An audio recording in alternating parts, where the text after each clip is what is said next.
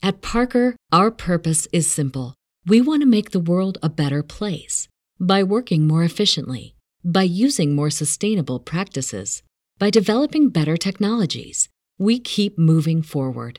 With each new idea, innovation, and partnership, we're one step closer to fulfilling our purpose every single day. To find out more, visit parker.com/purpose. Parker, engineering your success. What dignifies the yogic practices is that the belief system itself is not truly religious. There is no Buddhist God, per se. It is the self, the individual mind that contains immortality and ultimate truth. What the hell is not religious about that? You've simply replaced God with the original self. Yes, but we've localized it, at least to know where the self is. It's in our own minds. It's a form of human energy.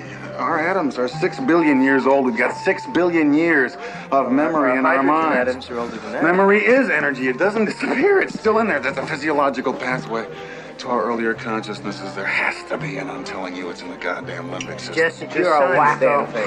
What's wacko about it, Mason? I'm a man in search of his true self. How archetypically American can you get? Everybody's looking for their true selves. We're all trying to fulfill ourselves. Understand ourselves, get in touch with ourselves, face the reality of ourselves, explore ourselves, expand ourselves. Ever since we dispensed with God, we've got nothing but ourselves to explain this meaningless horror of life. You're a wacko. Well, I think that true self, that original self, that first self is a real, mensurate, quantifiable thing, tangible and incarnate. And I'm going to find the fucker. From the classic film, Altered States, and a classic rant by William Hurt. Finding the authentic and primordial self. Going within, which always entails going back to a primeval time of starships and cosmic wonder. Dispensing with God, the demiurge, to have the space to encounter the vastness of who we really are, which encompasses billions of years and the Sophia of our ancestors. We of the broken places know this is true, attainable, that it's both scientific and mystic. We've always known, and now we're on that odyssey. The same journey those spiritual off-worlders of ancient Alexandria took. The Egyptian mystics, the Gnostics, the Hermeticists, and, yes, the Neoplatonists. Our topic in this eternal now with a double feature picture show in the back row of the Canoma. We all have our journeys to make. I will see you on the other side. These spiritual off-worlders knew that the distance and voyage to the stars and the distance and voyage to our indwelling divine spark was the same. The above and below of Hermes speaking through Apollonius of Tyana. They knew, you know, and there is nothing like this quest as we languish in Mithra's abode. The fabric of the universe is far from perfect. It was a bit of a botched job, you see. We only had 7 days to make it. The world-affirming Jung knew of a better reality after his near-death experience granted him a view of the eternal realm. As he wrote, "It is impossible to convey the beauty and intensity of emotion during those visions. They were the most tremendous things I have ever experienced. And what a contrast the day was. I was tormented and on edge. Everything irritated me. Everything was too material, too crude and clumsy, terribly limited both spatially and spiritually. It was all an imprisonment for reasons impossible to divine. And yet it had a kind of hypnotic power, a cogency, as if it were reality itself, for all that I had clearly perceived its emptiness. Although my belief in the world returned to me, I have never since entirely freed myself of the impression that this life is a segment of existence which is enacted in a three-dimensional box-like universe especially set up for it. This isn't a world that anyone with any sense stays in. The things you care about are useless where we're going. You knew this was a shitty software simulation. There is something higher, something we can experience and bring back to heal us, to share with others, the least of our brothers. And thus, here at Aeon Byte, with your host Miguel Connor, we continue to tap into the eldritch tech of those spiritual off-worlders of ancient Alexandria, here at the virtual Alexandria. Welcome, welcome you veterans of 1,000 psychic wars and you Johnny Cash bodhisattvas. It's time we found out who we are and what reality is not. As Dreamtime returns and civilization collapses, as so many fluid apocalypses happen in the desert of the real, you are better equipped than meat sacks in navigating this age of Hermes, this Philip K. Dick world, these fucking Gnostic times. But like every one of the superstates that preceded it, it has one iron rule. Logic is an enemy and truth is a menace. My dad said the two-party system works. Well, Ernie, that's because your dad is a whore for the establishment. You'll get plenty of that eldritch tech on this episode, with two fantastic guests that know their Neoplatonism and theurgy. Why two guests? Our show on understanding the Gnostic heresy with David Brackey and Earl Fontanelle was the highest listened episode this year so far. People really like the double booking. Thus, first we'll have John Edgecombe discussing his book, Becoming Aeon. John will reveal the mystical beauty of the concept of the One, and how Plotinus was able to experience it, and how you can experience it, and other cool concepts. Afterward, we'll host Dr. Jeffrey Kupperman, who will discuss his new book, A Theurgist Book of Hours. Ready yourself for usable and effective rituals and meditations from the Neoplatonic tradition, as well as an understanding of the theology and history of Neoplatonism. Heresy shouldn't be this much fun, but it just is. Especially when we have the means to find our authentic, divine self in this terra damnata. Ernest Hemingway once wrote, "The world is a fine place and worth fighting for." I agree with the second part.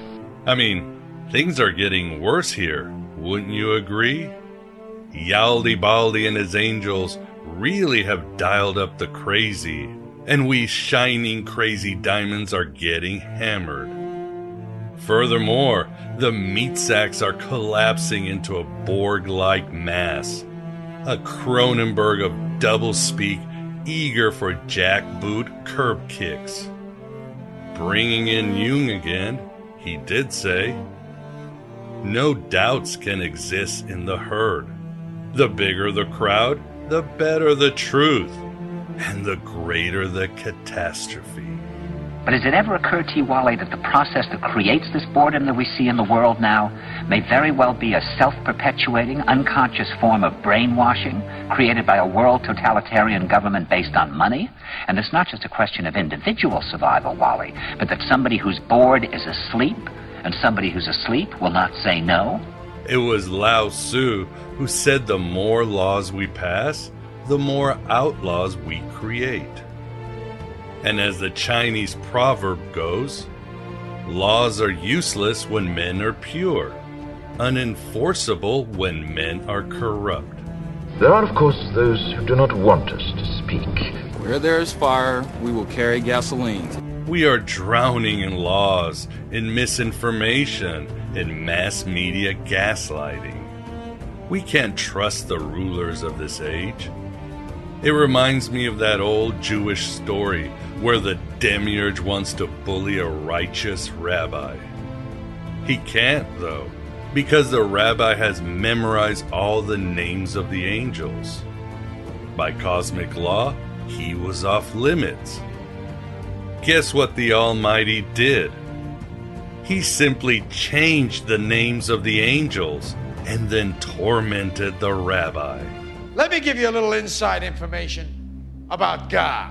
He sets the rules in opposition. It's the goof of all time. Look, but don't touch. And while you're jumping from one foot to the next, what is he doing? He's laughing his sick fucking ass off. He's a tight ass. He's a sadist. That's the world we live in, ruled by that grifting wickedness in high places, eternally moving the reality goalposts.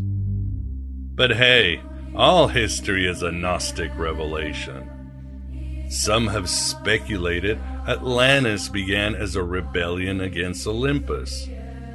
The first version of the Matrix is the greatest allegory in all philosophy, Plato's cave.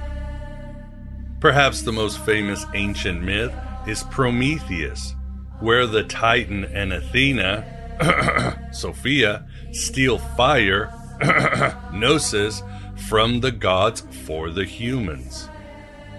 The greatest epic ever is arguably Homer's Odyssey, which is about Ellen, a cipher for the soul or Sophia, being stolen away to an alien realm. And in truth, the Odyssey is not about love, but as Zeus says himself in the tale, it's about eugenics. The world had become too populated with humans, and that threatened Olympus. Nothing has changed since. Your very breath is a gift from Olympus. You have insulted powers beyond your comprehension. For somebody created man, you don't know much about us. I could go on, and I have on Aeon Byte, but you're getting it.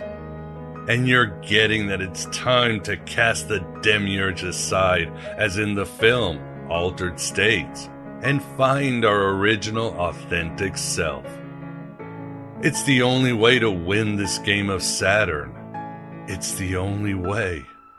As Socrates famously said, the unexamined life is not worth living. Who am I? That's the real question, isn't it? Who am I? Who are you? What other questions are there? What other questions are there, really? If you want to understand the universe, embrace the universe, the door to the universe is you. I know you'll find the means here at Aeon Byte, and I truly appreciate your company and continual support. This is my main gig now, as Dreamtime returns. So please consider supporting this Red Pill Cafeteria if you haven't. Consider my voiceover services if you need an audiobook, game, podcast, documentary, or commercial narration.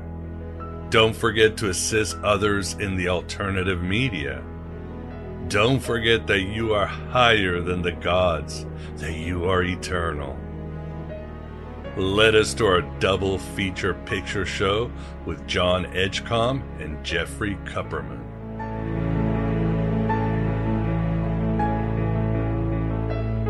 Finn, do you remember? Yeah, I think so. A long time ago, I was you, sort of. And I crashed on Earth and became a butterfly or some biz. And I guess it was just some random absurd thing. Just a joke I've been playing out for centuries. Who's creating the joke? Are you? And if so, then are you my creator? Maybe? I don't know. Probably not. Probably not, but who knows? I've been around forever and experienced so much impossible junk. I've embodied all that is good and evil. And now we're here. It's unprecedented. And I give you a choice. Come with me to the end and the beginning, or struggle here a while like a beautiful autumn leaf. What's that bell sound? cool, man. This is your crisis as you stand on the edge of freedom from love, hate, friendship, isolation, jealousy, secrets, violence, video games. How long are you gonna list stuff? It's a long list. You're telling me to abandon all this stuff, but you're not really making it sound bad. It's not bad. I'm just giving you the choice of a new mode of existence. I feel like I put a lot of work into this meat reality. I'd like to see it through. Fair enough. Prepare to discorporate. Goodbye, son! This is the Aeon Byte interview. And with us, we have the pleasure of being joined by John Edgecombe to discuss his book, Becoming Aeon, Adventures in Political and Mystical Philosophy. John, thank you very much for coming on the show. I appreciate the invitation. Thanks for getting back to me, Miguel. Oh, pleasure is all ours. I enjoyed your book. It took me to some great places in a sort of a short time, but it was really a good read. I think there's so much for everybody, and it's amazing how you're able to cover so much ground in so little time. I was looking at your book, even the last part where you do this very short, brief history of mysticism. It's really amazing because you really just cover the history of mysticism without missing anything. You go from you include Confucius, Aristotle, Plato, Marcus Aurelius. You cover the Gnostics, Kabbalah. You cover Rumi. It's just Shankara. So good job at the end. I would tell the audience, just for that, you should take it out. It's a billion times better than Wikipedia, but it's also a good short read. But we'll get to this too. I wanted to share this with the audience. But with us too, we have somebody who is always, probably already an Aeon, not becoming an Aeon, and that's the Moondog Vance. Vance, how are you doing? Oh, pretty good. Working on my Aeonic skills, as always. Even though I have a lot on my Platonism, there's always room for more. I always tell myself, I am not going to laugh at one of your puns, and then I can't help it. They're funny. Or maybe they're not funny, and that's why I laugh, because one way or the other, either painful or funny, right? Yeah, exactly. Or both. But either way, I laugh, and that's a good thing. Well, John, I noticed in your book towards the end, you talk about your own awakening experience. And I thought it was interesting because it was in 2006. And that was sort of my year of my Abraxas experience and really getting into Gnosticism. So that was an interesting sync. Do you want to share with the audience about that briefly? Yes, absolutely. This experience I had in 2006 is what got me interested in mysticism. I went to Florida, Fort Lauderdale, Florida, for a leadership conference there, and my mystical experience had nothing to do with the actual content of the leadership conference. It was in forensics, but what the mystical experience that happened there is much more important. It's sort of a process of traveling that didn't happen all there. It happened, it sort of culminated in Reno, Nevada, once I got back from Florida, where I live. What I was very excited about this leadership conference. I had a lot of energy rushing through me. I sort of tried to discipline my body more when I was there. I was careful with what I ate. I tried to eat very healthy foods, and I sort of stood up straight a lot of the time, sort of disciplining my body, sort of trying to control the flesh, trying to focus my mind more, trying to control my thoughts, which is actually much harder than it sounds. And I think the mystics had the same sort of disciplinary method, but I didn't know anything about mysticism at the time I went to this conference. It was only later, after I got back, and after I had the experience and it left me, that I found a book. I found Aldous Huxley's Perennial Philosophy. And I read that, and throughout it, he talks a lot about mysticism in it. And I noticed that his descriptions of the mystics within it were very similar to the experiences that I just had in Florida and then back into Reno. And this experience was the most sublime, the most awe-inspiring thing I've ever experienced in my life. And so that's what really got me interested in mysticism. If I didn't have this experience, then I probably wouldn't consider mysticism valid or credible at all. It's because, and that's one problem with mysticism, is that it's valid to the person who has the experience, but it's impossible logically to prove to other people that they've actually had that this experience is real, because they've never had an experience like it. And Arthur Schopenhauer talks about that. He says the mystic fails to convince, but philosophy with reason is much more convincing to most people, which is why it's a subject of study with more credibility than mysticism. So yeah, that's where my interest in mysticism started. Awesome. And you were young too. I mean, you started out pretty young. Yeah, I was 16 years old in 2006. And maybe it was an adolescent awakening of sorts. But that's when I had my mystical experience. Yeah, and it taught you a lot, because you go into detail about what you did. Like you said, you learned discipline, non-attachment, observation, contemplation. And throughout your book, you seem to hit on this. I mean, one of the ways to become a mystic is to lead a moral life. And you quote Kant, who says that. And then you quote Schopenhauer believes in asceticism, because, the surly guy who said that God is the negation of existence.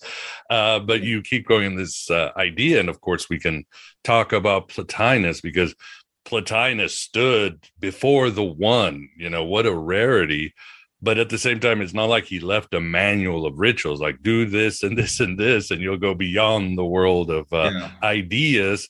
But he lived the life of a philosopher, non-attachment, contemplation, having virtue. So you would say that is the central role, you would say, or a very important role of a mystic, is just to be a moral, virtuous person who is not attached to the illusions of life, the temporality of life, perhaps? Yes, absolutely. Some people would say once one has such a mystical experience that one's never the same afterwards, as life has changed. Once you've had a comprehension or an experience of union with God or the one, you're changed forever. There's a passage in the Bible that says something like, the one who sees God will forever be changed. Or one can look at the one who looks at God will not look and live. And I interpret that figuratively as one who has a mental experience of God will forever be changed, and whose past life and past personality will no longer be there. Yeah, that makes sense, because people are always looking for.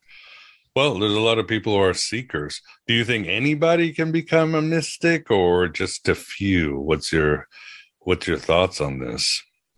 I think for most people with the current lifestyles they live, they cannot. I think in the modern agree. I think in the modern world, it's become harder to become a mystic because of there's so many creature comforts and attachments to the body now that have to be overcome. However, in William James's book or collection of lectures, The Varieties of Religious Experience, he does give many examples of people who do have spiritual experiences of mysticism and union with God around the time he was around, which was the early 20th century. So it may be much more common than we think. They're just these accounts are never written down or recorded. Oh yeah, for sure. Well, let's talk about the one, and I love talking about this. I mean, there's something about, your book, again, covers so much ground, the history of mysticism, the approaches, the different figures, and so forth. But obviously, there's a concentration on Plotinus and that idea of the one, which, of course, came from the pre-Socratics. And Plotinus was just doing commentary on Plato. But what I love when I read Plotinus, I get teary-eyed because it's just beautiful. There's something about him that just stirs something within my soul. And what I love about people talking about the one is that it's like Gnostic cosmology. Yeah, you can read it, but 10 people can describe it, and you get like 10 wonderful interpretations. I mean, these works are, in a way, they're living and they're charged by the people who interpret them. So, yeah, I know I'm talking a lot, but yeah, let's talk about the one and let me know where you want to start. I mean, many questions your book answers is how can something come from nothing? Yeah, absolutely. Plotinus is probably my biggest interest in the figures of philosophy. I'll begin with where this concept of the one first started, or some of the earliest sources we have about the one. And this idea of the one, it first originated with this pre-Socratic philosopher named Parmenides, lived about 475 BCE. He was a Eleatic. He was from the Eleatic school in Italy, which was then a Greek colony. He first proposed his philosophy of the one, that the one is all there really is. The one is all that exists. Everything else that we experience in the material world is really an illusion. That, in a sense, all existence is a giant silver sphere. That there's this one, and it's perfect, and the illusions of materiality is just an illusion. The one is behind this illusion that we experience. Is one of his disciples named Zeno said there really is no motion, and he gives a logical argument for that. But yeah, they don't give any credibility to empirical experience. What we perceive and experience in the material world is an illusion, so we can't really trust it. Parmenides' teacher, Xenophanes, said that God is the one. If we believe what we read in Aristotle's Metaphysics of what Xenophanes says. So this concept of the one is very similar to the concept of God, of the supreme being. It's also very similar to the Hindu conception of Brahma, that the world is Maya, the world is illusion, in that Brahma is the supreme reality. So it is a pantheistic concept of existence, that everything is really God. And but yeah, so that, and also Plato has a dialogue, the Parmenides, about the one and the many, which is full of contradictions, but it tries to describe the relationship between the one and the many. So what exactly is the one and the many? Well, I'll begin with the many first, because it's easier to define the many than the one. The many simply means all the particular things we experience in the material world, particularity, contingencies, the ever-changing flux of the material world. And then there's the one. Then this is a perfect concept, an unchanging concept. Many would say it's an ineffable concept. You really can't explain it in words because it transcends language and it transcends duality. And it's a perfect concept. So that's one of the earliest conceptions we have about the one. Now, but Plotinus, around 600 years later, uses the same term, the one, and it has many of the same features and attributes. Plotinus, he was a Neoplatonic philosopher. He lived about 205 AD to 270 AD. Not much is known about his life. He was born in Egypt, and he ended up in Alexandria to study philosophy in his 20s. He was looking for a teacher he liked, and he found one in a guy named Ammonius Saccas, who he probably got his Platonic ideas from. Now, I've read the Aeneid once. Reading the Aeneid is a lot like reading Aristotle, a commentary on Aristotle's categories. Aristotle was very influential all throughout the Middle Ages, and reading the Aeneid is just like reading a commentary on it. It talks a lot about Aristotelian categories. It's very cut and dry and rigid because, Plotinus actually never really wrote anything. The Aeneids are a collection of lectures and notes that his student periphery gathered to form the doctrines of Plotinus. Plotinus would say himself that this knowledge should be kept secret, and it's really somewhat superlative or contingent to write about it, because the mystical experience can't really be communicated in language. You have to experience it yourself to really understand the full story. So the basic philosophy of Plotinus and Neoplatonism could be illustrated in terms of a circle, where we have this the supreme principle, the ultimate principle, as a dot in the center of the circle. And from this supreme principle, which is also the source and creation of everything, emanates first the spiritual realm, and then the material world, in three basic stages of the material world, the spiritual realm, and the one at the top. And so these emanations emanate from this dot in the center of the circle, the one, outwards, and that is creation. It could be asked, well, how does this one exist in the first place? Why is there something rather than nothing at all? And I sort of have a argument regarding that. I start out, well, first of all, there's nothing, because you can't have anything unless if there's nothing to cause anything to happen. So first, there's nothing, and this concept of nothing, it has to be. It is a dual concept, that there's nothing. If there is nothing, then doesn't that imply that there is something to compare the nothing to? Yeah. Because nothing implies there's something, and if something implies that there's nothing. And this is an argument for creatio ex nihilo, creation out of nothing, that something necessarily came out of nothing, because nothing always implies something. There can be no nothing unless there is something. And this is what started creation, I think, out of this logical necessity that something must exist in order for nothing to exist.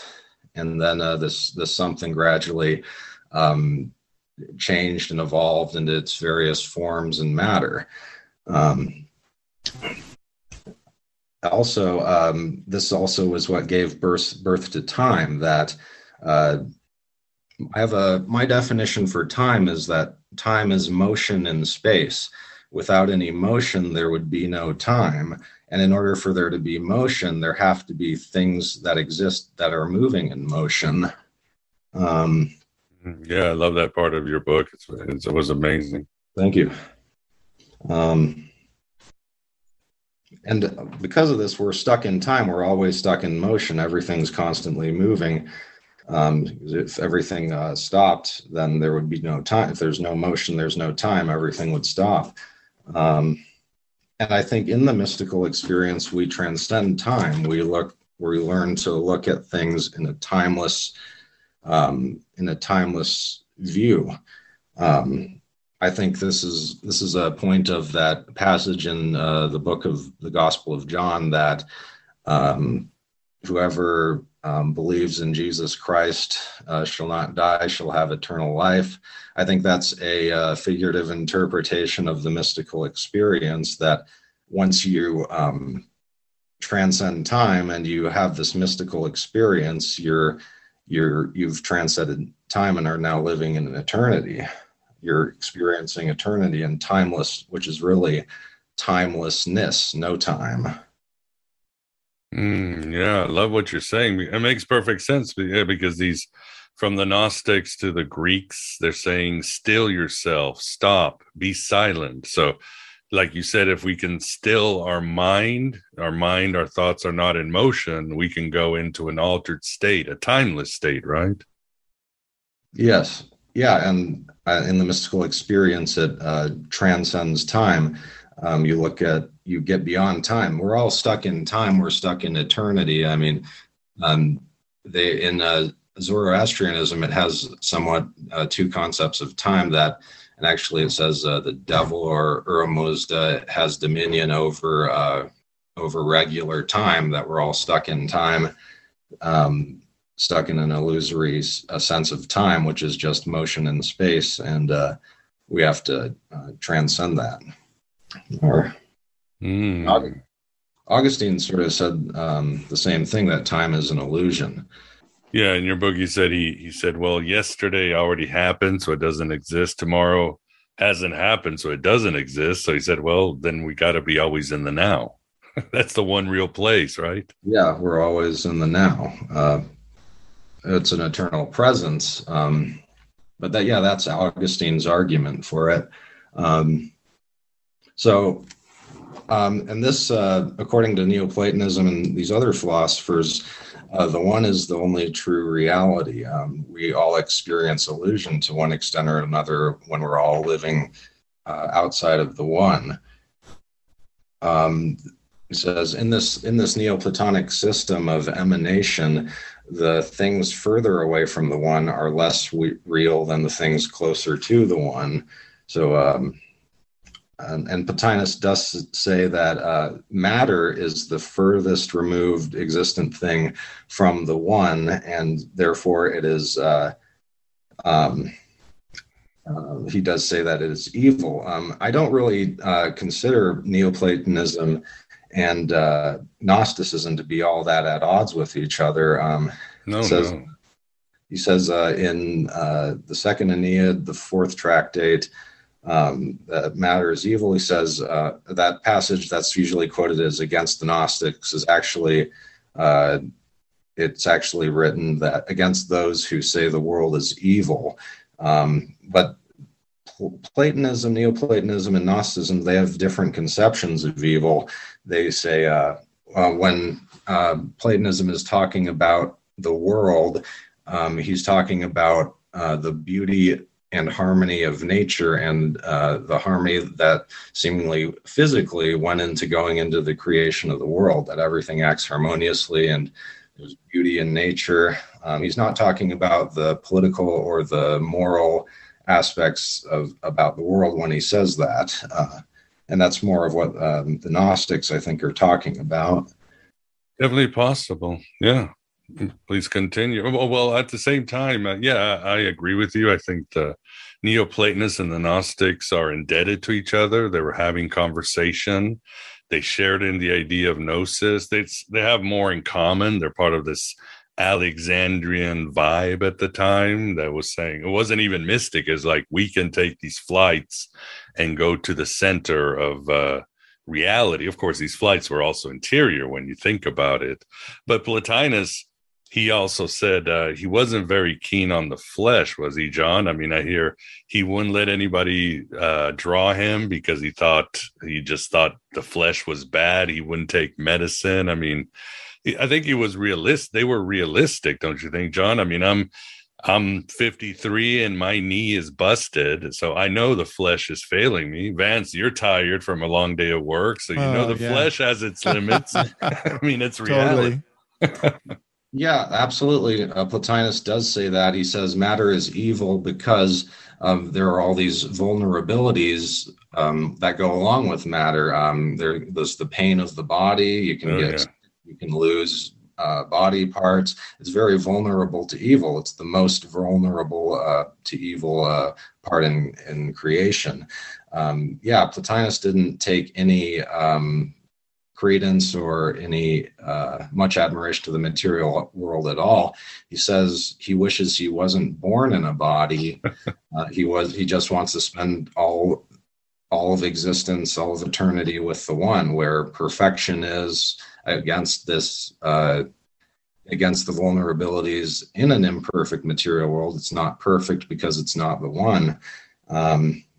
And we want to escape the illusory evil world through nous, a Neoplatonic term, which means intellectual intuition of the spiritual realm or the intelligences, and through nous, which is the mediation from the material world to the one.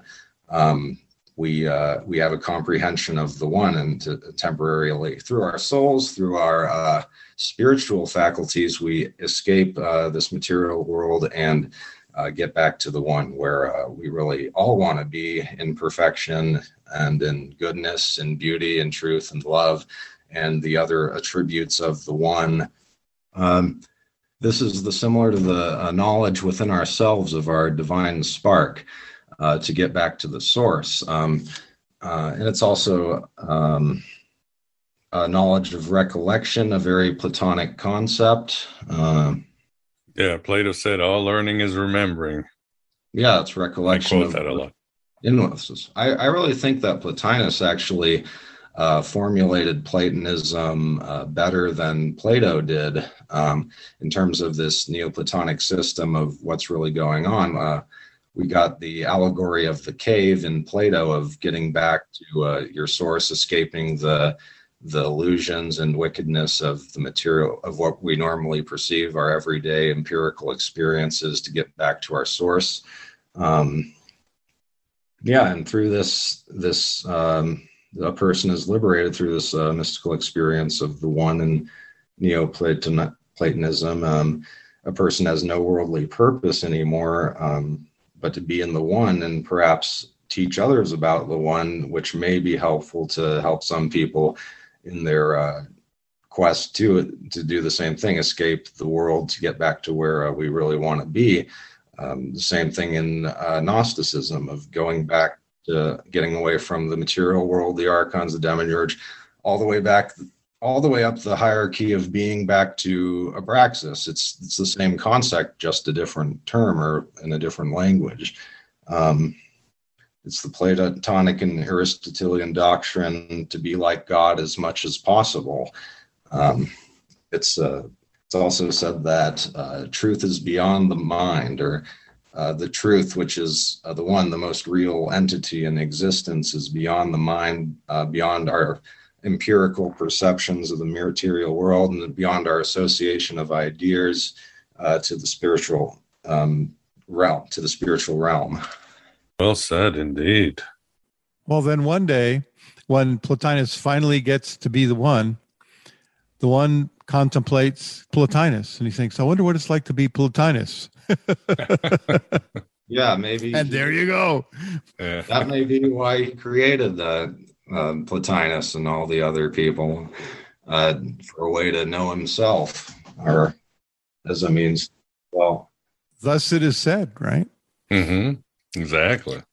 Yeah, and I think the Gnostics were heavily influenced by Plato and Middle Platonism. I agree with the Gnostic scholar Knock that Platonism or Gnosticism is Platonism run wild. I think if we look at Middle Platonism, the basic concepts in that is that we have that virtue in Middle Platonism and in Neoplatonism is more of a means to an end. Virtue is a means to get back to the one. However, in some mystical methods, you can't really use it as a means. You have to be centered and be content and satisfied at every moment in time, rather than wanting to get somewhere, which is pretty hard to do. It takes some meditation and discipline to do that. Yeah, the Gnostics took the Platonic idea of recollection of what already is within us, our divine spark. As the divine sparks were scattered across the cosmos and placed in everyone. And then one has to find the divine spark within to get back to the aeons and to the supreme God. Yeah, I agree. Sometimes I think, John, that instead of obviously Gnosticism, Neoplatonism, these were created by Western scholars in the 18th century. Plotinus never called himself a Neoplatonist, and a few Gnostics said Gnostics. A few did call themselves Gnostics, but you wonder if in Alexandria with the Neoplatonists and the Hermeticists and the Christian Gnostics and the Merkabah Jews, we should call them one group. I don't know, the One Hunters or something like that. The Gnosis people, because they all overlap and they have a lot in common. They're all looking for the same thing. Yeah, there was no term Gnosticism back then. There were all these different groups, but all these different groups had very similar ideas. If you just replace or substitute terms, then they're practically the same. And in the Nag Hammadi libraries, all throughout, there's constant references to the one and to the one who is. All throughout in many of the discourses and the tractates in the Nag Hammadi library. And I think they're talking about the same one. We have hierarchies of being and emanations in Gnosticism and Neoplatonism, respectively. We have the concept of nous, Sophia, and logos coming from Philo of Alexandria. I think this is the same mediation principle of getting to the spiritual realm and of a sort of interaction between the spiritual and material realms in all of these different but very similar philosophies. In the Kabbalah, the Sephiroth, the abstract principles of and attributes of the supreme God, Ein Sof, I think are the same as the Platonic forms and the Gnostic aeons. We have the good, the beautiful, justice, wisdom, things like that, all explained as the same terms in all of these systems. We have in the Nag Hammadi descriptions of mysticism and mystics. So yeah, I think the Gnostics were basically mystics, which is the core of that. Actually, Plotinus says in the end of the Enneads that the secret to the mystery schools, the Orphic and the Eleusinian schools, I believe is what he's referring to, is this mystical experience of the one. And that's the mystery. But I really don't see how that could be a mystery since it's so difficult to achieve anyway. And I think people who do achieve it are ones who I don't think you can achieve it and be a bad person. I think they were good people who really tried hard, who really achieved it. I think if you're an evil or malicious person, then you can't get to this mystical experience. I think that's another reason for the allegory of going to heaven and hell when you die. It's really saying, you can't experience God. You can't be close to God unless you're a good person. Another thing is the influence of Neo-Pythagoreanism on Gnosticism, which was a movement almost contemporary with Middle Platonism that, and they thought they would revitalize the school of Pythagoras, but they brought in some new or undiscovered things concerning what they called the monad or the one and the dyad, the duality that arises or that the monad induces. They thought Numenius was one of these Neo-Pythagoreans. He thought that the one or the monad necessarily emanates the dyad. And I thought this paralleled the Gnostic concept of Abraxas and Barbello, of the one emanating duality from nothing to something to a duality or to a change in form of the something. But yet we still have this eternal principle, this eternal perfect something within the system. Vince, do you have a question, or are you and the one eyeballing each other? I made you. No, I made you. No, I made you. Oh yeah, this is music to my ears, because as many listeners and as you know, Miguel, I had my own mystical experience many years ago, and I saw the unity of consciousness and so forth. And for many years I was a practitioner in the religious science, also known as science of mind, and they're very much hooked into Plotinus and Neoplatonism. So that's their philosophy. And one question I had was, did Plotinus express his concept of evil the way the religious science people do, which is evil is just lack of good, and that also, I would guess, would tie in with the closer you are to the one, the less evil it is, right? And all the way back down to matter, where you're furthest away from the one, and so it's the most evil. Yes. Yeah, in the Neoplatonic system, there's really not much, there's no real evil in it. Evil would be a lack of good. The further you are away from the one, the closer you are to what we say is evil, which is really just a privation of the one, a lack of existence of the one. Yeah, so, provatio bono, as Augustine said. Kind of giving away he was influenced by Neoplatonism. He kind of gives it away right there. Yeah, and I was just about to say that Plotinus was Augustine was highly influenced by Plotinus and Neoplatonism, and he has the same conception of evil, that really a privation, that evil doesn't really exist. It's just a lack of our experience of the good. And if you look at the Neoplatonic system, the closer you are to matter, the closer you'd be to evil. I think the archons would be associates of matter, or the further we're immersed in matter and materiality, the further away, the closer we are to evil, the more the archons have dominion over us. Yeah, and even you can make an argument that even the archons aren't evil and yelled about. They're just ignorant. They're ignorant, right? Knowledge is what brings us to the good. And the archons represent being completely ignorant of what's above and being completely attached to matter. Absolutely. We have this concept of ignorance. If we're ignorant of the one, we don't have knowledge of the one, then we're much more vulnerable to the evils of the world.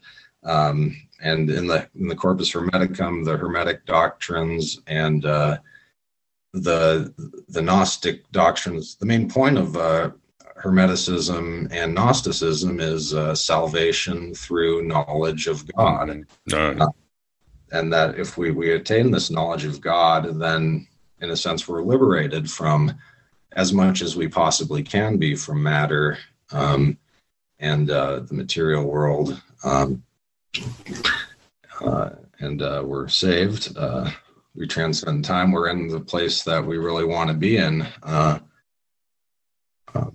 wanted to talk about the meaning of life. I write about that in my book, and I think it's very important. The three basic things which I think the meaning of life are beauty, truth, and love. I think these things have an intrinsic value in our lives.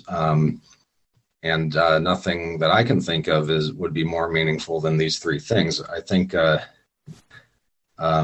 these three things are one, and they can be expressed as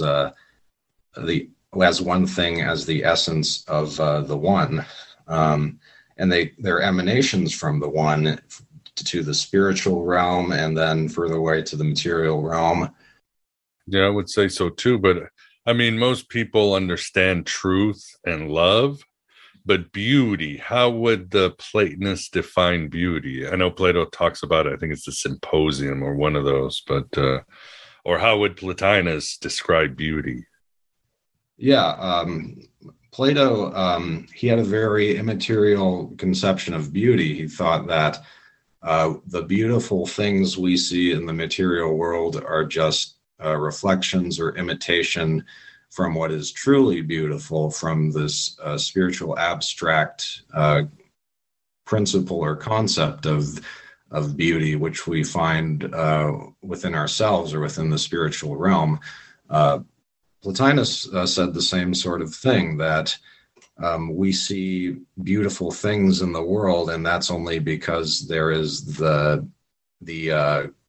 abstract concept of beauty that is the form within these beautiful things we see in the world. But it goes back to the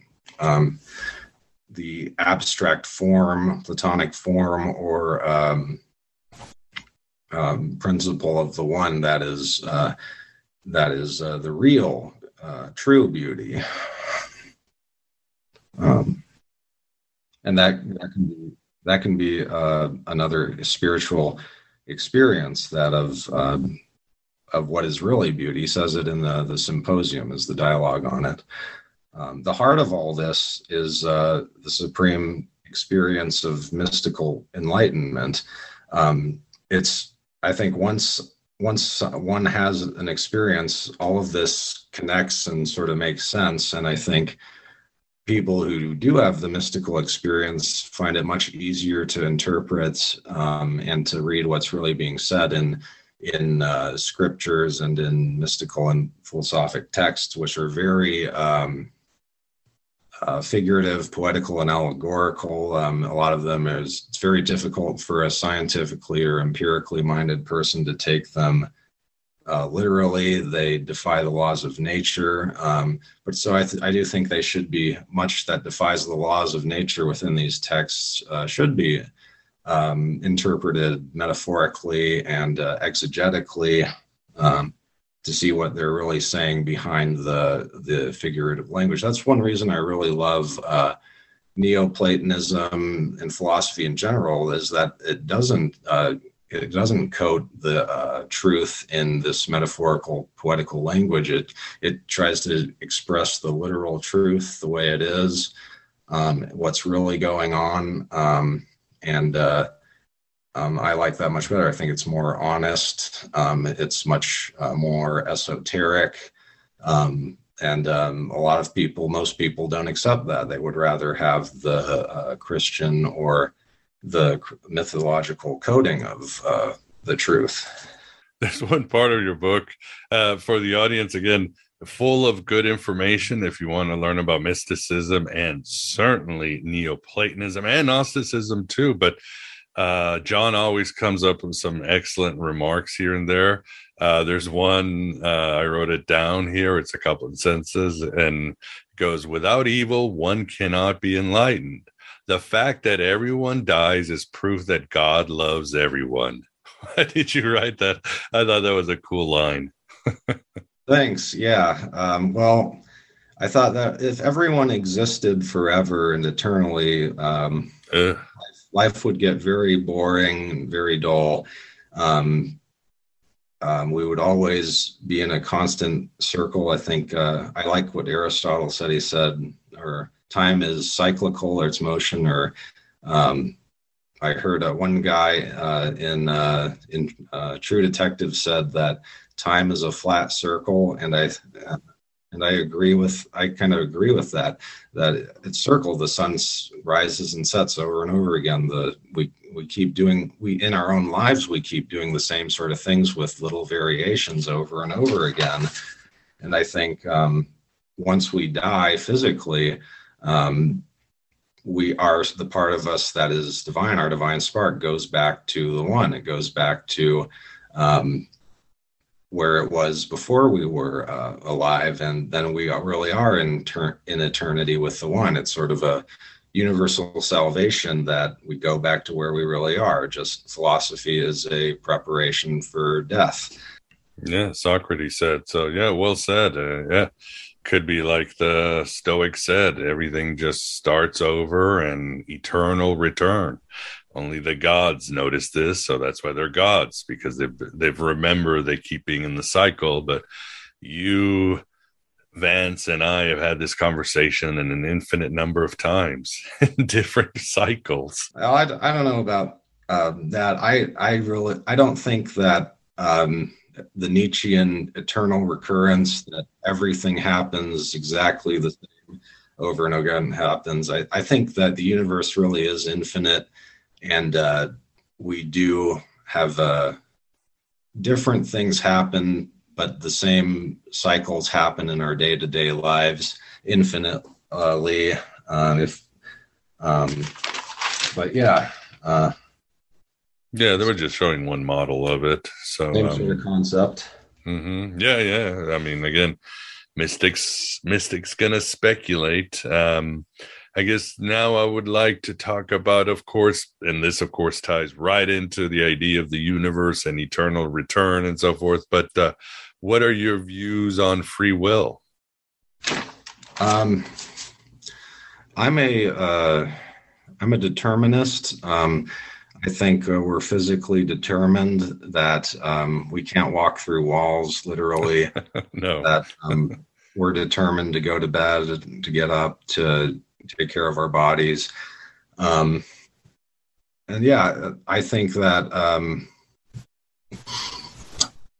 there's some people are more free than other people. If you have a mental disability, then you're not as free as someone who doesn't have a mental disability. And you can't really, there's certain extents of free will. You can't really say that one is completely true or the other is completely true, because of these extents of different people being capable of doing things more than other people are capable of them. But I think that the people who live in accordance with reason are much freer than people who don't, who are slaves to their appetites or slaves to their desires. So there's all this extent to how free are you. I mean, the closer we are to God, the closer we are to one, the more free we are. So I think that's as free as we can possibly get in our lives, in our physically determined lives. Yeah, I think you're 100% right. Limited free will, but as we awaken, it gets better. And what about your view on reincarnation? I believe you write reincarnation is both true and false. Well, I think that literally, like in terms of the Hindu conceptions of reincarnation, that you die, if you're bad, you are reincarnated as a bug, or if you're good, yeah, you're reincarnated as a Hindu priest. I disagree with that. I think that the same personalities and the same types of people keep coming up over and over again in history. So the same sort of personality or soul in that sense keeps coming up again and again. But enjoy all your favorite sports like never before at BetMGM. Sign up using code CHAMPION and receive up to $1,500 back in bonus bets if you don't win your first bet. When you register with BetMGM, you'll get instant access to a variety of parlay selection features, live betting options, and the best daily promotions in the business. And with BetMGM at your fingertips, every play and every game matters more than ever. Remember to use code CHAMPION and receive up to $1,500 back in bonus bets if you don't win your first bet. Place your money line, prop, or parlay bets with the king of sportsbooks today. BetMGM and GameSense remind you to play responsibly. See BetMGM.com for terms. 21 plus only. Virginia only. New customer offer. Subject to eligibility requirements. Rewards are non-withdrawable bonus bets that expire in 7 days. Gambling problem? Call 1-800-GAMBLER. Promotional offer not available in Washington, D.C. At Parker, our purpose is simple. We want to make the world a better place by working more efficiently, by using more sustainable practices, by developing better technologies. We keep moving forward. With each new idea, innovation, and partnership, we're one step closer to fulfilling our purpose every single day. To find out more, visit parker.com/purpose. Parker, engineering your success. Our individual persons, to our own time and place, are not reincarnated with our memories wiped clean into another person. I don't think that's the case. I think that Hindu reincarnation is yet another figurative interpretation for being a good person will make you a better person, or being a bad person will make you a worse person, and you'll be lower and lower, close to matter, or further and further up into the spiritual realm if one is good. But it's difficult being a mystic or a Gnostic in the 21st century, because we live in such a society that's so un-Gnostic, is not even really spiritual much. But maybe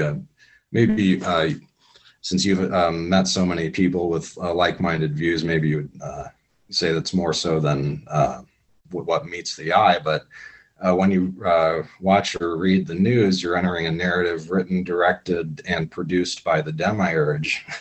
Yeah, you ain't whistling Dixie. Yeah, these are some strange times, and I would certainly agree with you. And Vance, do you have a question for John on any of these topics? Yeah, I've probably got about a million of them. All right, shoot a few. But how is it that we can have all these multitudinous divine sparks, but the one is really one and unified and is really not separate from anything? Yeah, the old question of pantheism and pantheistic can work together, right? Is he everywhere, Yeah, that's a good question. Well, the supreme principle, it's so powerful, so immense, so transcendent that some would say it just burst forth creation out of its power, its incomprehensive power and mightiness, and because of this, the divine sparks were scattered as emanations. In a sense, the world was created by accident out of the one. It was created out of the necessity for something from nothing. That's one of the relationships of the one and the many, of the one necessarily giving rise to the many, because if there's a one implies there's a many, and a many implies there's a one. What was the other part of your question? Well, how is it that we could ever be separate from the one if the one is always, if the one split itself up truly, it wouldn't be the one anymore. So how is that possible? I have my own understanding of it, but I'm interested in hearing what you have to say. The one being perfect and supreme and supremely powerful, it wouldn't really separate itself. It's sort of like Aristotle's unmoved mover, that it's unmoved itself, it's perfect, it contemplates itself, but yet it gives rise, it emanates out of its power and mightiness, all of creation, since it's so great and mighty and sublime. In the mystical experience of enlightenment, I sort of asked a question I wanted to know about how did everything come to be? How did creation exist? And in the experience, I experienced this very sublime feeling of utter beauty and immense love out of nothing. And I think this was somewhat of a revelation of the one coming out of nothing and out of its mighty supreme power and strength or mightiness, bursting forth creation all the way down to the material world. Would have to create time first, right? Can't create anything in time before you create time. But what kind of time frame does it use to create time? I think before creation, the time didn't exist at all, since there was nothing to move. But so before creation, there is no time. Once the logical necessity of something having to exist from nothing came about, then that was the beginning of time. And then that's what burst forth the spiritual realm and the material realm. There's a paradox there, right, though? Something had to come about, and therefore there was two states before it came about and after it came about, and there you have time. Before and after. Well, the something nothing emergence does seem like a paradox, but if you look at the infinite regressive causes, it doesn't make sense, because there's always another cause, and what caused the infinite regressive causes. And so what led me to creation out of nothing, and this logical necessity of something having to exist, and the logical necessity of the one bringing about creation out of its supreme power, and it really is a beneficial entity of bringing out love, beauty, and truth, and emanating these out into the cosmos. But the further away we get to them, the closer we get to matter,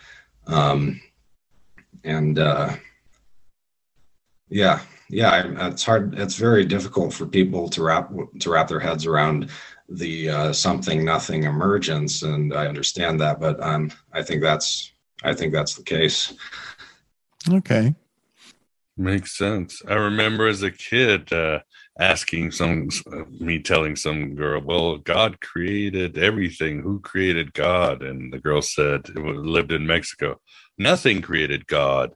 La nada in Spanish. And I remember my head ringing for days, like I'm trying to conceive nothing. Yeah, that's right.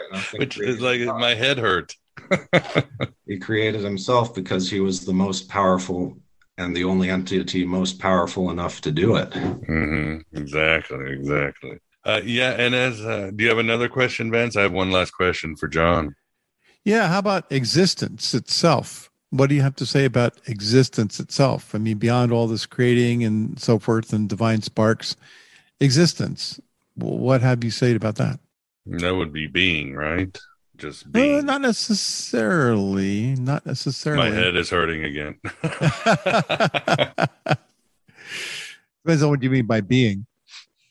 I think it talks about what kind of being do we mean, which level of being do we mean? Do we mean the material being or the spiritual being or the supreme being?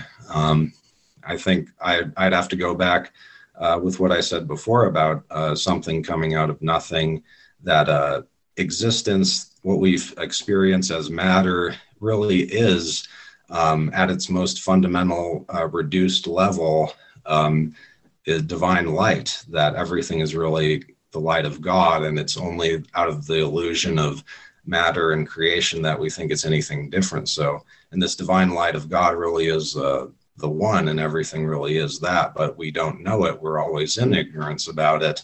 And at the mystical experience, what we perceive to be true at its fundamental level, we escape that illusion momentarily and see reality for what it truly is. So that I think that everything at its most fundamental reduced level is divine light or oneness. Yeah, existence. I think it was timeless. Existence is timeless. Always was, and always will be. That's I don't think anything got created or uncreated, or it's just all of it is. And inside the mind of this thing are an infinite number of conscious things, each of which creates its own subjective time, but they all exist simultaneously and they're all unified in fact, but the illusion comes about that we're separate, and here we are. That's my take on it. Sorry, I just had to share that. Yeah, the infinity within the one. Some would say the Platonic ideas exist within the one, and they're infinite, or can be manifested in an infinite variety of ways. I also think the Gnostics, they were around during the Roman Empire, and they had a similar attitude to the Stoics. I think that they lived in this large, corrupt, and impersonal empire, and they were powerless to change it, which it fosters an inward self-control type of spirituality. We can't control an immoral empire, but we can control ourselves. A good point. And of course, Stoicism already had that sort of vibe, sort of the Greek philosopher. And as we get to the end, I guess sort of a useful question, and you've touched upon it at the beginning, John. What can an individual do, in your view, to make contact with the one? I know in one part you write, once liberated in the one has no worldly purpose anymore, but to be in the one and perhaps tell others about the one. Is that it? Spread the gnosis? Yes, it's always good to spread the gnosis. Various mystics do have methods for obtaining experience of the one, but in my experience, you can't really. It's very difficult to do it, and it is almost a paradox or contradiction to do, because you can't have any desires. You can't really want to be in the one. You have to just be as good as possible and have no desires, be totally satisfied in the moment. And through this, it sort of moves up on its own spiritually with discipline of the body, with concentration of the mind itself, because we're talking about a state of no desires where everything is fulfilled. And it takes a lot of patience to do that. And it may not be accessible to everyone if we believe some of the Gnostics who thought only some people have divine sparks within themselves to be saved. That's very difficult, but perhaps people could try through great discipline and meditation to achieve it. Yeah, very true. There are definitely many paths to get there, and sometimes you just got to test the waters, and as the Gnostics and these ancient mystics said, know yourself, know what works for you, know what your own will or purpose is. It makes sense. Yeah, I do think that's what Socrates meant when he said, know thyself, to know our divine spark, to know our souls. And the divine spark is, it really is the one, or the experience with the one. The Hindus had the same notion of Atman and Brahman, Atman being the soul, and Atman and Brahman are one, are the same thing. Yes, indeed. Well said. Well said. Well, this has been a great conversation. John, do you have a presence out there on the internet? Or if not, where can people find your work, Becoming Aeon? Yeah, I have a website right now. It's called remnanteconomicphilosopher.com. .com. All right. I will have that on the show notes, and people can purchase your book through there or Amazon. Where can they find their book, just in case? Yes, I have the link to my book on the website. It's published with Author House Publishing. It's self-published. I also have a link to your site on my site, since I enjoy the show a lot. And you'll find a lot of my ideas there. Awesome. Yes, in this modern times, unlike the ancient times, the Neoplatonists and the Gnostics need to hang together, or as Benjamin Franklin said, will hang apart. Yeah, basically the same system. And once Christianity got in there, it just took on a Christian terminology. Yes, agreed. Awesome. Well, first of all, Vance, thanks for keeping us company in this journey from the one to many to Vance, Miguel, and John. Infinite diversity through infinite combinations. Idic was in Star Trek. Remember that? Yeah, it was great. It was great. John, it's been a pleasure hearing all these wonderful things about Plotinus. Enjoyed it very much, and good luck to you in the future. Yes, John, thank you very much for coming on AM Byte, and hopefully we can have another conversation in the future. Yeah. Thank you both so much. It went very well. I think maybe I'll write an essay for you on the site or sometime. No, that would be great. Yes, send it over. I will publish it anon immediately. Awesome. Well, thank you very much, John, and good luck with all your projects. Thank you. You too. And there you have it. Oh, you shining crazy diamonds. Our interview with John Edgecombe.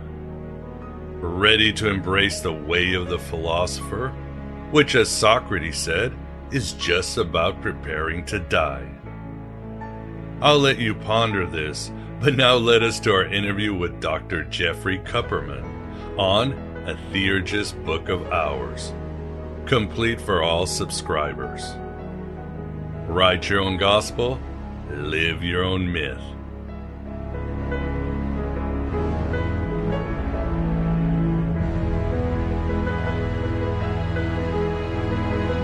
This is the AM Byte interview, and with us we have the pleasure of being joined back by Jeffrey Kupperman to discuss his new book, A Theurgist Book of Hours, and hopefully we will cover some ground on his past book, which I really love, and it has a prominent place on my own shelf, and that is Living Theurgy. Jeffrey, thanks for coming back. Hey, thanks for having me. Pleasure is all ours. And with us, we've got the Moondog Vance. Vance, how are you doing? Oh, not too bad for the end of a work day on my side of the country. And hoping that I can do some theurgy to make a successful interview. There you go. The one is with us, I hope so. Yeah. Come on, one. Yeah.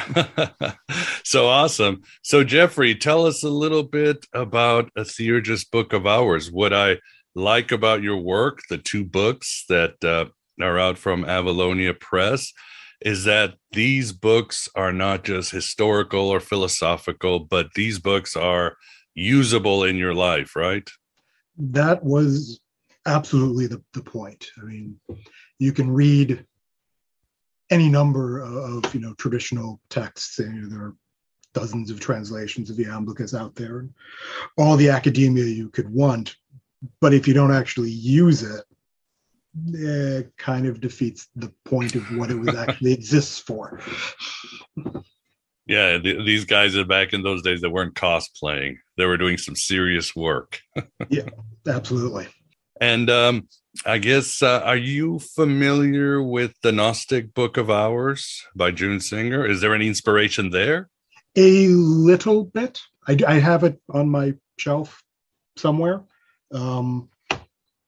Most of the inspiration actually came when I was reading various papers, and I found one on Platon's calendar reform.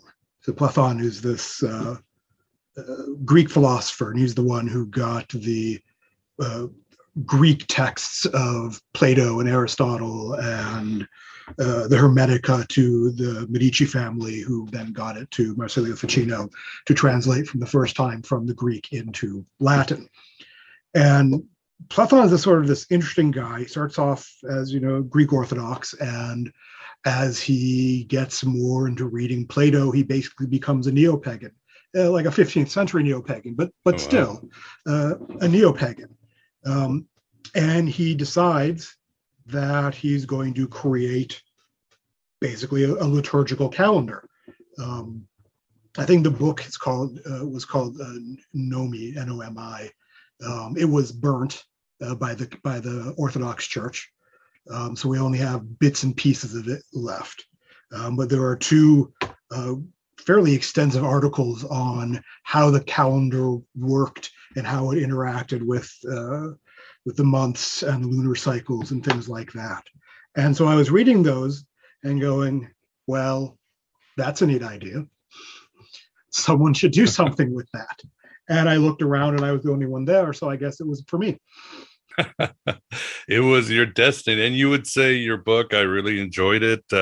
This is something that anybody can use, or do they have to have a certain level of understanding or attitude about Platonism or Neoplatonism, or is this something that can useful to any seeker out there?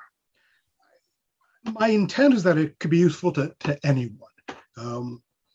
I think Proclus and Iamblichus are sort of clear on this, on the nature of prayer in its relationship to theurgy, and that really any prayer can be theurgic in nature. It's not the prayer itself so much as the prayers. That's probably not a word, but the person who is praying and their approach to that prayer. So, you know, if you are a devout Roman Catholic and you want to do theurgy, cool. There are like dozens of books of hours that you could use. If you are wanting something that is far more Platonic in nature, then, hey, I wrote a book for you. And you can certainly use that. But you don't need to necessarily be this, great master of theurgy, or, have read all the Plato and all the Iamblichus. Really, if you can follow along how the 3 or 4 different calendars sort of interact with each other, anyone can use it. Awesome. And yeah, for the audience, I definitely also advise a Gnostic book of ours, because somehow June Singer can make the darkest parts of the secret book of John sound inspirational and useful. But in a book of hours, just so the audience knows, that is simply a, let's see, as you write, a monastic practices without entering a monastery, right? It's like being a lay monk, part-time monk. Basically, rich people, because they're the only ones who could read and afford these things, decided, hey, these monks, they're like closer to God. We like that too. But I don't really want to be a monk. So can we get like monk light, please? And so they did the prayers. Dummies Book of Monks, right? Yeah. Monks for Dummies. Exactly. BuzzFeed. Did they read them every monks. hour? In other words, are you supposed to practice it, and like every hour you'd open the book and read another passage? It depends on which book of hours. Most of the time they are divided into a certain number of periods in the day that you would do prayer. So like a morning prayer, an afternoon prayer, an evening prayer, or the 5 times daily that Muslims pray. That sort of thing. I think most, and this is trying to remember something that I looked up many, many years ago.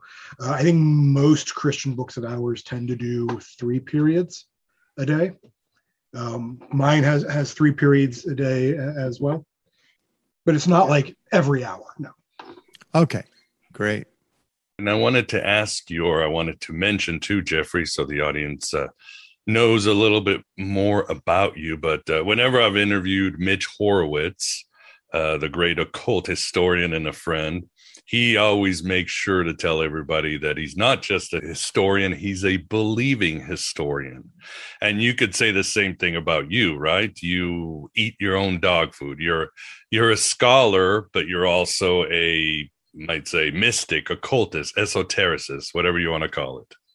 Yeah, I mean, I try not to write things for people to do that I am not going to do myself at some point. It seems sort of crass. I don't know. So yeah, you could describe me as both a scholar and a practitioner. Awesome. I always like to hear that. Although, no, I mean, what am I saying? Of course, I interview a lot of scholars who are secular, and I, of course, am complete in gratitude for all the work they do. But it's always nice to talk to somebody who's in the same heretical circles too. And why don't we talk a little bit about history? Because I think the last time I interviewed was like 2015. It's like time flies, but it's been a long time. And it was on your book, Living Theurgy. And of course, your book, A Theurgist Book of Hours, also has a good summary of Neoplatonism and how it evolved in theurgy and all that good stuff. But let's say if you were, I don't know, at a Renaissance fair. I think I'm going to take the kids to the Renaissance fair up here in Wisconsin and by Kenosha this weekend. But let's say you're there, Jeffrey, and some guy dressed as King Arthur comes into you and said, "Oh, by the way, what is Neoplatonism?" What would be your elevator answer pitch? People ask that question a lot, and I don't know that I have a 2-minute or a 30-second pitch on it. Neoplatonism is Platonism as it evolved into the 3rd, 4th, and 5th centuries and beyond. That's my new short version. And it should be mentioned, right, that Neoplatonism is not a term that those individuals used in those times. This is a Western colonial term, right? Right. This was German scholars came up with it. The Neoplatonists, they were just Platonists. They understood themselves to be in the line of Platonic thought. I mean, some of them, like Proclus, were the head of the Platonic Academy in Athens. So hard to not call them Platonists. Yeah, I mean, Plotinus, he just thought he was basically writing commentary on Plato. That's what he was doing. Right, and you see a lot of that from the later Iamblichus. We have a handful of his bits and pieces of his commentaries. We've got all sorts of Proclus. We jump ahead 1,000 years, and we've got Ficino and all of his commentaries, and he would have considered himself just as much a Platonist as Proclus or Plotinus, or probably not Aristotle, but in that line. And why do you think this scholar called it Neoplatonism? Was there some sort of gap or huge innovation or something that said, let's create a new term? I think it has more to do with sort of the time and place where the study was being done. It's in the throes of modernity. You have German intellectualism. It's let's put everything in its own little box.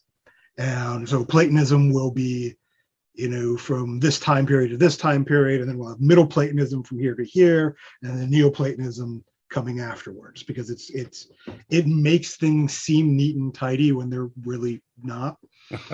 No, they never are. I mean, it was what Thomas More in the 18th century came up with the term Gnosticism to talk about the Nicolaitans in the Book of Revelation. Of course, terms like Hinduism and Buddhism also are Western constructs. So, I guess we just got to put it all in categories, right? Yeah. And what would you say, beyond the messy stuff, what would you say are some of the innovations that Plotinus brought to Platonism? Yeah, I'm gonna preface this with, I'm not really a Plotinus guy. Mm-hmm. And in many ways, I think Plotinus is almost, if not as much of a Middle Platonist as he is a Neoplatonist. He still has that dislike of matter going on, though his understanding of why matter is flawed is somewhat different from, say, the Gnostics were. In many ways, I would argue that his student Porphyry was probably like the first straight up Neoplatonist, as it were. In general, the things that we sort of see coming out from this time period are like a reification of the idea of the one from Plato's Parmenides, which probably did, and this is a dialogue where there are a number of hypotheses postulated to explain basically how everything is. And if everything comes from something, how does that work? If everything comes from nothing, how does that work? And so on. And in this, Plato posits this thing he calls the one, which is sort of the source of everything that exists beyond everything. I don't know that there's a lot of evidence to suggest that he actually thought there was this ontological or metaphysical thing, for lack of a better terms, that he called the one. I think for him it was far more of a thought experiment. But for the later Platonists, certainly Porphyry, Iamblichus, Proclus, down the line, the one basically becomes God, for lack of a better term, but not a anthropomorphic God. The one is this thing, and that's not even a good term for it, because the one is beyond all things. It's beyond saying, it's beyond all things. There's nothing that we can say about it that really reflects it. There's nothing we can say in negative that really reflects it. It is beyond language itself. But it's still, again, for a lack of a better term, a real thing. It is, if you have the chain of being from, the gods all the way down to humanity, the one is what that chain hangs from. And so I think that's probably one of the first major contributions of the later Platonists. From their Porphyry, he posits it's been so long, being life, mind, triad. All things have being, but only some things have being and life, and even fewer things have being, life, and mind. So that becomes a mainstay as well. Fascinating. And yeah, that is true, because I think Plotinus, or I think it's very interesting how you said it was a thought experiment, because I think Plotinus, he doesn't seem to think you're really going anywhere. I mean, he talks about you're going inward, and he stood in front of the one. It's almost like a state of being, a lifting of the veils. And so what happened, and of course, correct me if I'm wrong, is that the later Neoplatonists, they said, no, I think like Proclus, no, we actually have to go somewhere. Our souls have to take a journey, right? There's some exercises we got to do. Yeah, right. For Plotinus, the soul never really fully descends into matter. So there's always some bit of it contemplating the noetic realm or the gods or the one all the time.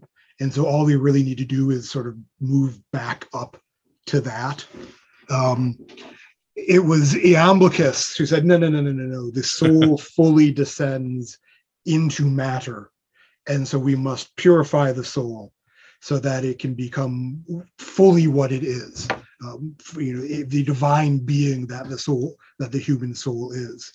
But it's sort of interesting, because for Iamblichus, there is this sort of, you purify the soul and you disincarnate, but you never actually leave the cycle of reincarnation.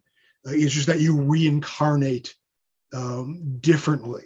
That most of us are, ne'er-do-wells, and we get pulled kicking and screaming back into our bodies by our daemons. Those who have sort of been around the theurgic block for a while tend to have a better understanding of how they should project a life, is how Iamblichus puts it.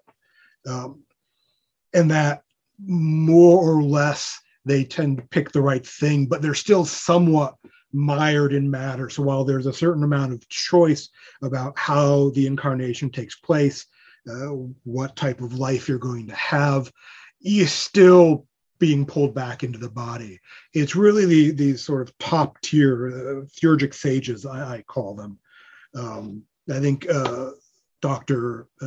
Gregory Shaw refers to this as like bodhisattva-like beings, who, because their souls are entirely pure and free of matter, they still reincarnate, but they do not become confused and lost in that incarnation. They always retain memory of themselves as a divine being. And so they engage in the sort of demiurgy, this work with the divine creator.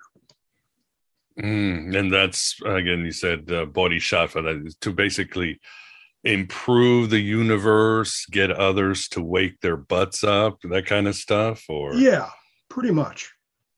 Interesting. And what would you say is theurgy, or when did theurgy start or come to the scene as another spiritual tech? It's probably been around since Middle Platonism. We know that Porphyry was certainly familiar with it. Plotinus may or may not have been. There are some stories that he practiced magic, for instance, and whether or not that magic was meant to be theurgy is questionable. But it becomes sort of fully integrated with Iamblichus and his sort of famous text on the mysteries, which is what Messer Ficino called it. And it's basically this answer or series of answers to a number of questions that Porphyry posed to one of Iamblichus's students. And so Iamblichus sort of puts on this Egyptian guise, because the student was an Egyptian, and goes about trying to answer these questions and sort of rectify things where misunderstandings were possibly had. And I am pretty certain that in his academy, he would eventually have taught theurgy as sort of the top advanced sort of thing, that you would have started with basic Pythagorean philosophy, then Aristotelianism, then Socrates and Plato. And then once you had all of that stuff, he would actually teach about religion. And then once you understood theology properly, then he would teach theurgy as sort of that mystical application of the theology. So there's this very set philosophy, theology, theurgy order of how he taught. Certainly asking a lot to his students, but yeah, it reminds me of the Kabbalah. You got a lot of hoops to jump through before you could even get to the meaty stuff. And I've got some notes here, Jeffrey, on your book. You call it God activity, engaging in the process of divination and demiurgy, only possible through the demiurge, and at some point it is becoming divine. Do you think that was the ultimate one, to be full divine individual here on earth? So far as possible, as Plato would say, but yes, I think that is the ultimate goal of theurgy, of becoming these theurgic sages, these bodhisattva-like beings, to help unfold creation alongside the gods and the divine creator. Makes sense. And it should be mentioned too, about the demiurge, and I think in modern times the Gnostics have won the PR when it comes to the demiurge. I think yeah, and I think they won. Yeah, go ahead. And and I have a lot of Gnostic friends, so this gets brought up almost any time I have to do a presentation on Neoplatonism. Yeah, who are you rooting for? I can't believe this guy. Yeah, it's like, but guys, they barely called him the demiurge of the Gnostic text. He had a name. Use that, please. So yeah, in Neoplatonism, the demiurge is a divine being that is described by Plato as being all good and wanting only good for that which it has created, which is a bit different from, say, Yaldabaoth. Exactly. So it's something we practitioners should shoot for. Create like the gods, if you would. Yeah, because if I were to pose this as a Christian Neoplatonist, the Logos is, I think, clearly the demiurgic being. I mean, you see it especially in Pseudo-Dionysius. So Jesus, Christ, the Logos, whichever you prefer, is the demiurge, which is clearly not the Gnostic view. But I think it's a valid Neoplatonic interpretation. Definitely. I mean, Justin Martyr called Jesus the demiurge of Yahweh. So that was definitely in the air. But again, the Christian Gnostics decided to take another route, and all these speculations and possibilities. That was that stew in Alexandria where everything was valid as long as you could take a flight to meet the one at any cost or whatever you do. And would you say theurgy is like a broad set of practices, like whatever gets you to the night, whatever gets you to the one?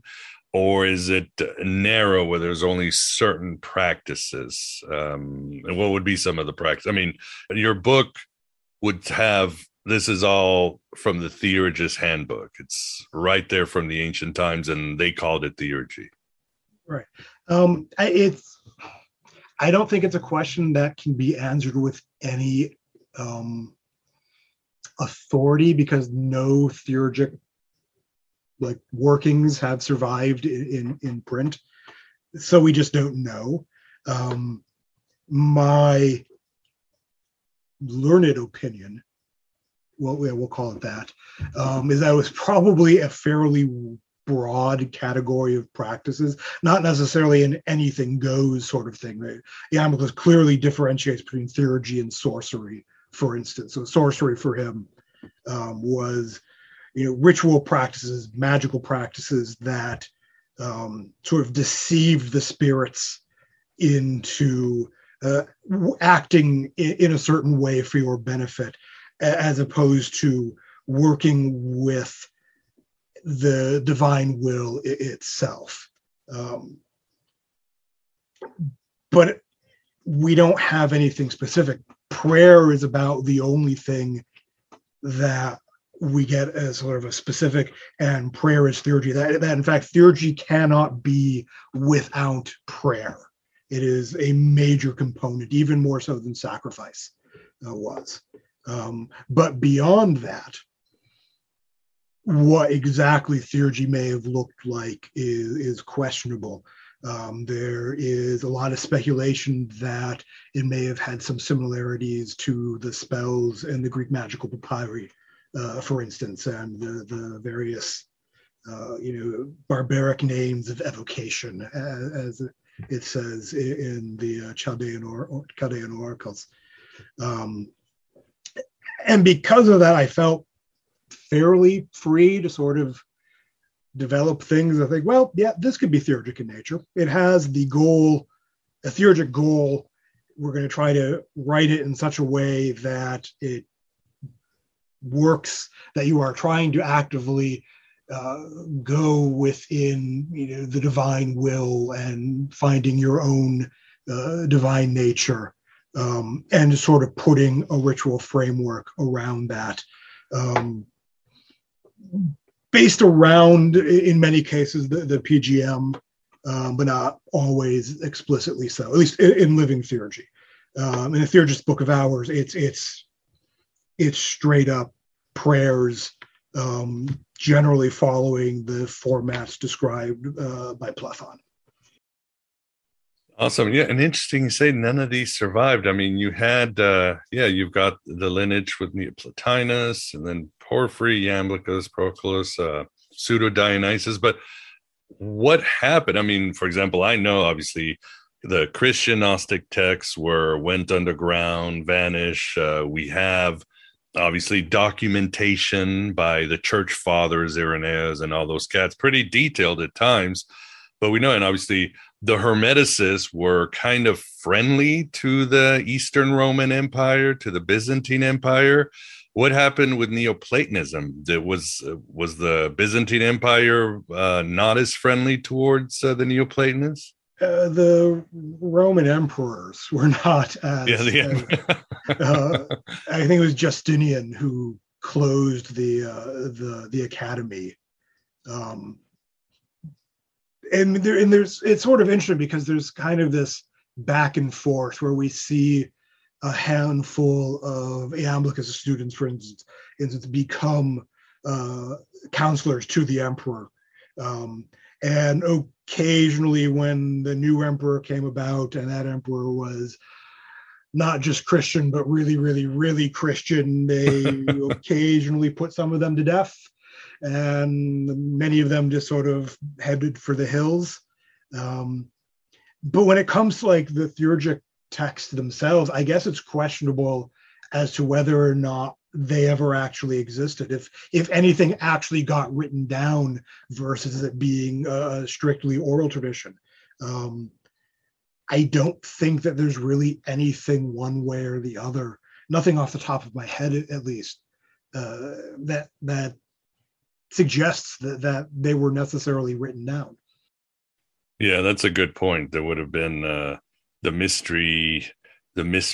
mystery, or the mystery religion vibe, which you obviously have it. You have it in Middle Platonism and in Gnosticism, all that, the stuff you just don't leave out. So to get caught in, of course, you're 100% right. In the Byzantine Empire, it depended on the emperor. One emperor might say, this worshiping statues and icons, like destroy them all. And then the next emperor, oh no, I like all this beauty. Okay, so it depended on which side, which emperor was doing whatever it is, as it so happens in history. And Jeffrey, when doing theurgy, you've mentioned the daemons. So you didn't want to use sorcery to deal with the wrong spirits, but in theurgy, are you getting assistance from the daemons and maybe the younger gods, or how do they play a part in it? There is I think, a fairly concrete sort of hierarchy. Human souls, heroes, daemons, angels, archangels, and a variety of gods at different levels of activity. For the most part, it seems like you're going to be working with daemons, and especially this thing called the personal daemon, sort of like the holy guardian angel and the Abramelin working. This is the daemon that is set to watch over your soul and guide it throughout all of its incarnations, or at least the vast majority of its incarnations.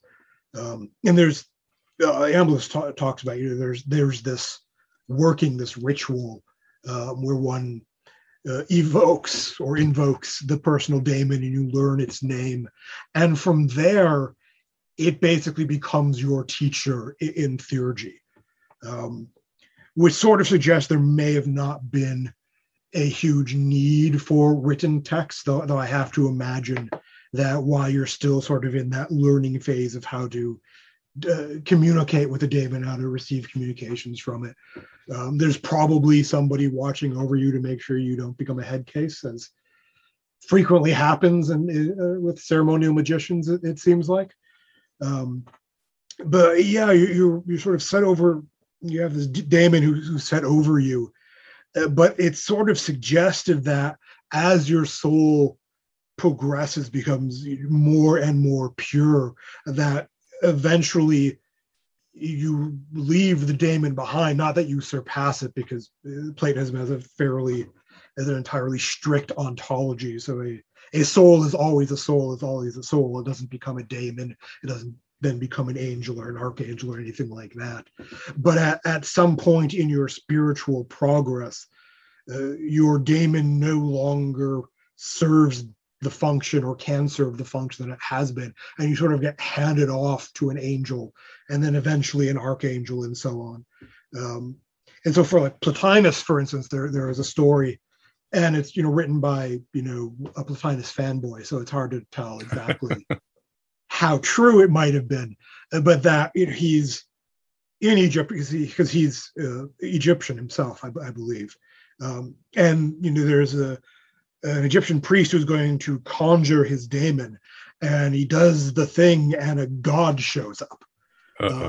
Which, whether or not the story is true, it does actually fit in with sort of the later theurgic understanding of the soul's progression and who's in charge of the soul. Yeah, it gets pretty complicated. I mean, I was looking at a website called Hellenic Faith, and man, the cosmology is pretty complicated. I thought the Secret Book of John was complicated, and it is, but this one's pretty complicated too. So these guys love these star maps, these astral maps of the noetic realms and the psychic cosmos and the world soul. I mean, they were, God, they would make great dungeon masters today, don't you think, Jeffrey? If we could let them. They would. I mean, they never present something like as concrete as like the Apocryphon of John. Mm-hmm. But if you go through enough of their texts, you get this sort of rich panoply of the divine on multiple levels in trying to understand how, the demiurgic Zeus is related to noetic Zeus, which is somehow related to, Zeus, who is doing stuff in the physical world. And are they the same Zeusai, whatever the plural of Zeus is, or are they different Zeuses, or are they the same Zeus functioning on different ontological levels, which is my understanding of it. But there's just this rich tapestry. That's the word of these gods and daemons and such. And at some point there was an angelology as well that Proclus had developed, and of course has since been lost, which would have interwoven with that. And we've got these grand visions of the gods, of the visible gods in their orbits around the heavens and in their train, the archangels and the angels and the daemons and the heroes, and finally, us souls. And we're, moving along in this divine sphere and listening to this sort of the music of the spheres type thing going on. It's some really interesting stuff. Yeah, it's a lot of fun. I love these things. And Vince, do you have a question for Jeffrey, or does your Damon have a question? They all do, all the way up, all the way up to the one. The one has a question. No, yeah, Jeffrey. Do you think Plotinus practiced theurgy, and didn't he claim to have stood in the presence of the one so that he would have direct contact with the one at least sometimes? And would he have the need to use the ladder of cosmic beings in order to contact the right entity to achieve what he wanted to achieve in theurgy? Right. I think there is some textual, I don't know if evidence is the right word, suggestion that at some point Plotinus may have used theurgy, but he seems to completely abandon it for theoria, for contemplation, and that through contemplation itself, you can raise the mind and the soul up to these highest heights. I don't know that he would have said that he himself beheld the one, because the noetic realm itself is beyond human cognition, so that the soul may very well experience it, but you as a human may not, which does pose all sorts of interesting questions. But again, I'm a Plotinus guy, so I'm not going to try to answer them. It's sort of interesting because Porphyry at some point actually sort of talks about this and suggests that you could experience the noetic realm, and I'm pretty sure his teacher would have disagreed with him, and I'm pretty sure everyone after him disagreed with him, but I don't know how adamant he was on that, or if it was like a one-off that made sense in what he was writing about at the time and maybe didn't get applied to other things. Yeah, because the perennial philosophy, which we know of and know and love, kind of implies that there is an experience that is a kind of a unity with the one that one's being can have. And I'm wondering if these people back there, Proclus and Iamblichus and Plotinus and everybody else, I wonder if any of them claimed any of that, or was that not a concept? They always saw themselves as individuals who had to contact an external god or daemon or something. So this is actually kind of interesting if, you're a geek like I am about these things. That Iamblichus and Proclus had these views about the nature of the one and our relationship to them that are sort of basically opposite of each other. At least according to Dr. Edward Butler, because he's done a ton of work in Proclus, much of which goes right over my head. That for Proclus, the one is first and panoply comes afterward. So he talks about the gods as henads. And before they are individual gods, they are this one beyond all those things. And Iamblichus seems to be exactly the opposite. He seems to really be, we are individuals first, but then move into unity with other souls of our own nature, of the gods of our own nature, and up to the one. Both Iamblichus and Proclus and later Platonists had notions of theosis and henosis, meaning becoming divine and becoming one with the divine to varying degrees. Was it all experiential or all just theoretical, just words and logic and so forth, I wonder? Yes. Can we ever know? I think absolutely yes. Iamblichus is sort of interesting because he says that, knowledge is not theurgy, but knowledge is requisite for theurgy. So you have to sort of be able to do the philosophy before you can experience the reality that's behind the philosophy. There is some level that the human mind can experience theosis and henosis.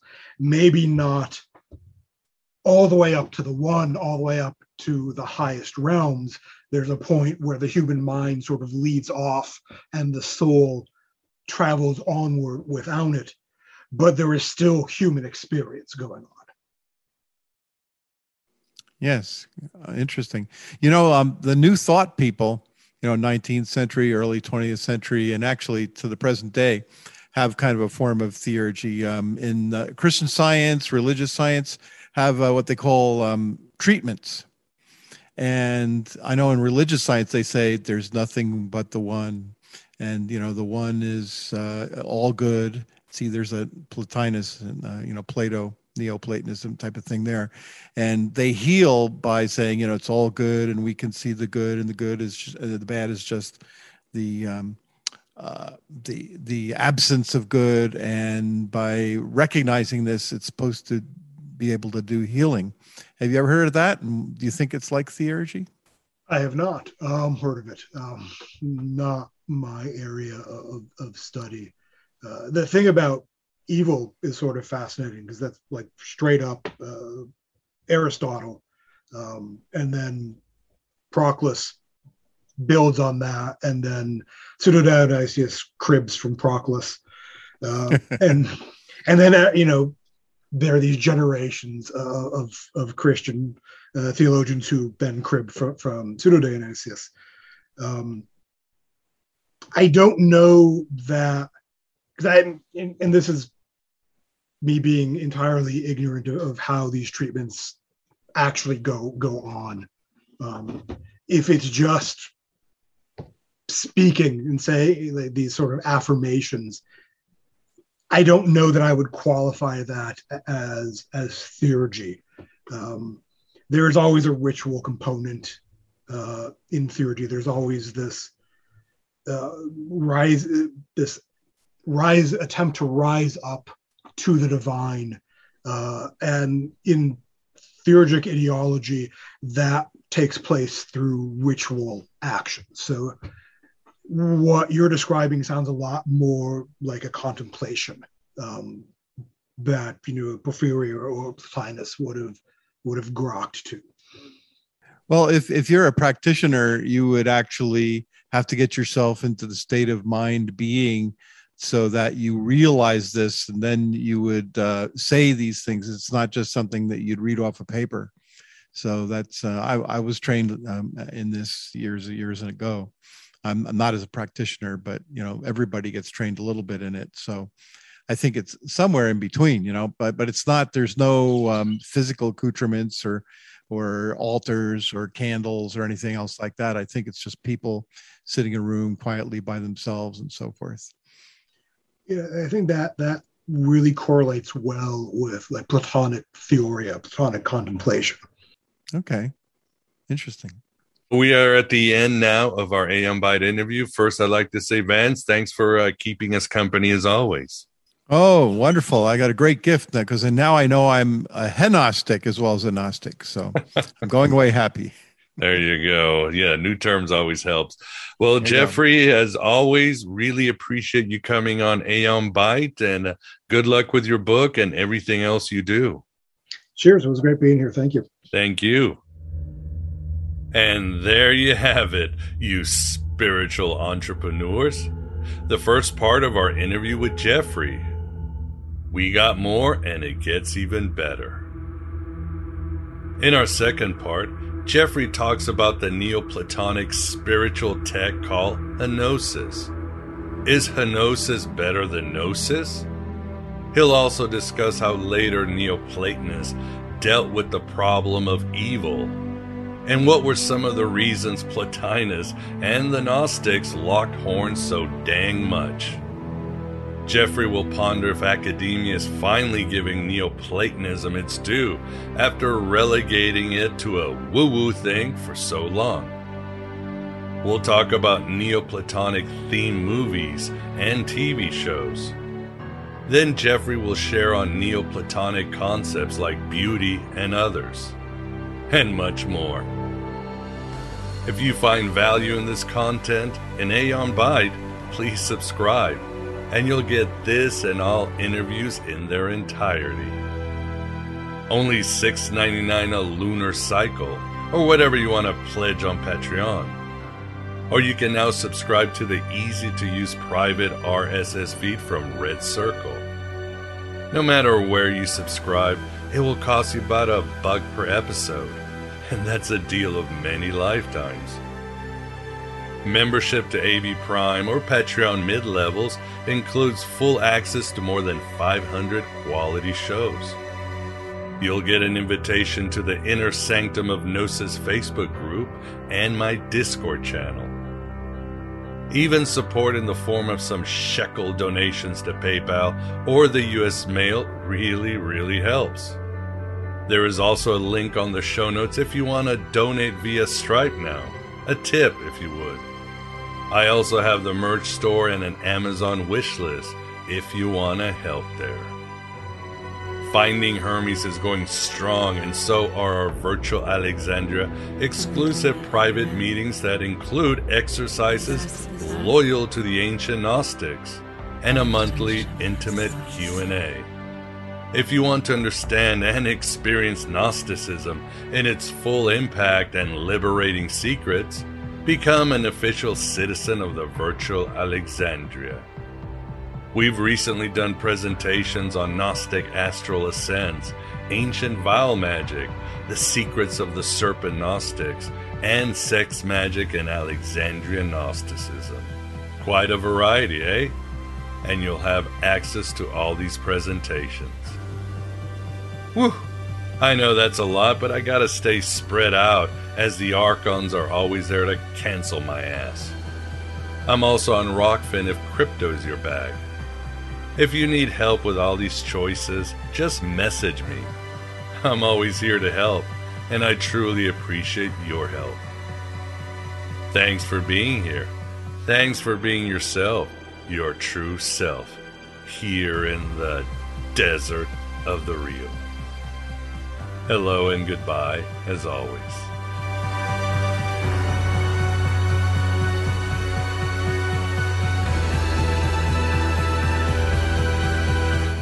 At Parker, our purpose is simple.